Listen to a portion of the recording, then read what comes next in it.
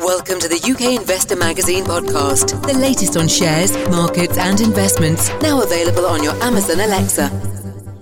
Hello and welcome to the UK Investor Magazine podcast, also available on your Amazon Alexa as a skill. Today we're going to be covering the one and only subject in town at the moment, and that is Theresa May's defeat in Parliament last night. She now has 3 days to come back with a plan, which is going to be outlined on Monday. That is, however, if she passes the vote of no confidence tabled by Jeremy Corbyn last night. The expectations are that she will pass that pretty comfortably.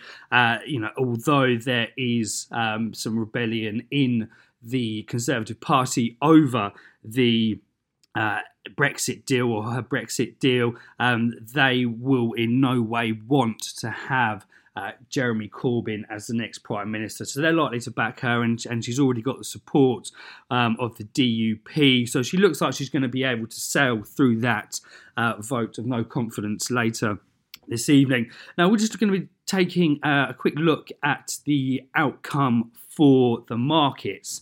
And if you're looking at the pound, it has been quite a positive move. Just after the vote last night and the release of the decision, we actually saw quite a strong rally in the pound against the dollar. It put on about 200 points in quite a short period, and I think that's really the market showing that we're going to be moving towards a situation now where we could see a softening of the Brexit terms.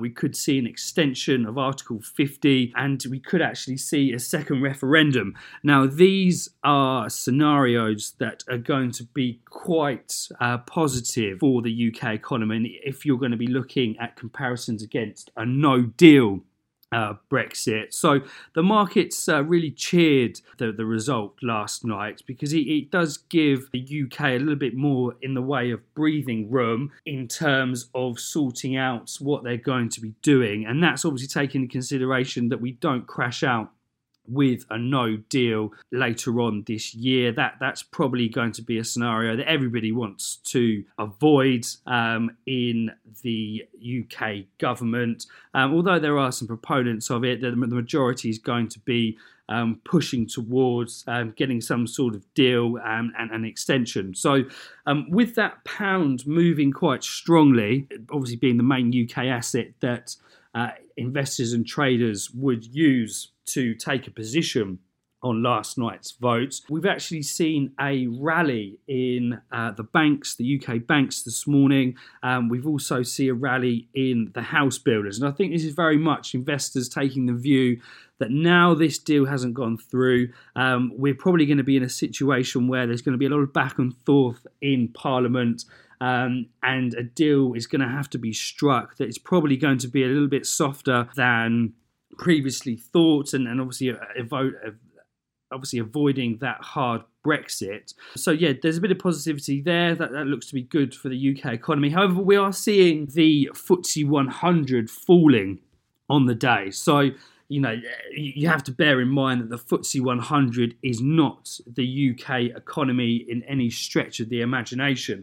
And the reason why we're seeing such a drop this morning, whilst our counterparts are out in Europe are actually up on the day, that's really down to the strength of the pound hitting a lot of these companies that are dealing in dollars. So if you're looking at the mining sector, if you're looking at some of these bond proxies like the pharmaceutical companies and consumable companies, GlaxoSmithKline, AstraZeneca, operating around the world and repatriating their earnings, they've done very, very well off the back of the decline in the pound over the last 2 years.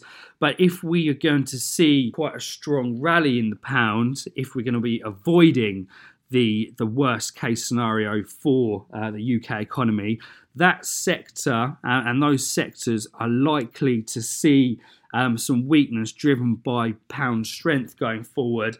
And overall, that is likely to have a negative impact on the FTSE 100 in the next few months. So it's going to be interesting to see whether the trade today is continued, because you're looking at UK assets, like the pound. You're looking at the banks. You're looking at the house builders. And they've taken quite a hit in the last few months, and there are some bargains to be had if you're taking the view that we're going to be really sort of pushing on with some growth now in the UK, if we're able to get a deal through that doesn't ravage the economy as much as people like the Bank of England have predicted it will be. We've got the vote later on this evening. Theresa May is expected to win that, so I wouldn't expect too much in the way of market fallout from that. However, it's very much looking towards Monday now, and what the next steps are, and what they are is really anyone's guess. Are we going to be going into a second referendum? Are they going to revoke Article 50? Are they going to extend it if the Europeans agree to that? So we'll be in touch through the podcast and on the website. There's some interesting stories there at the moment covering these topics in more detail, and we look forward to speaking to you again. Bye-bye.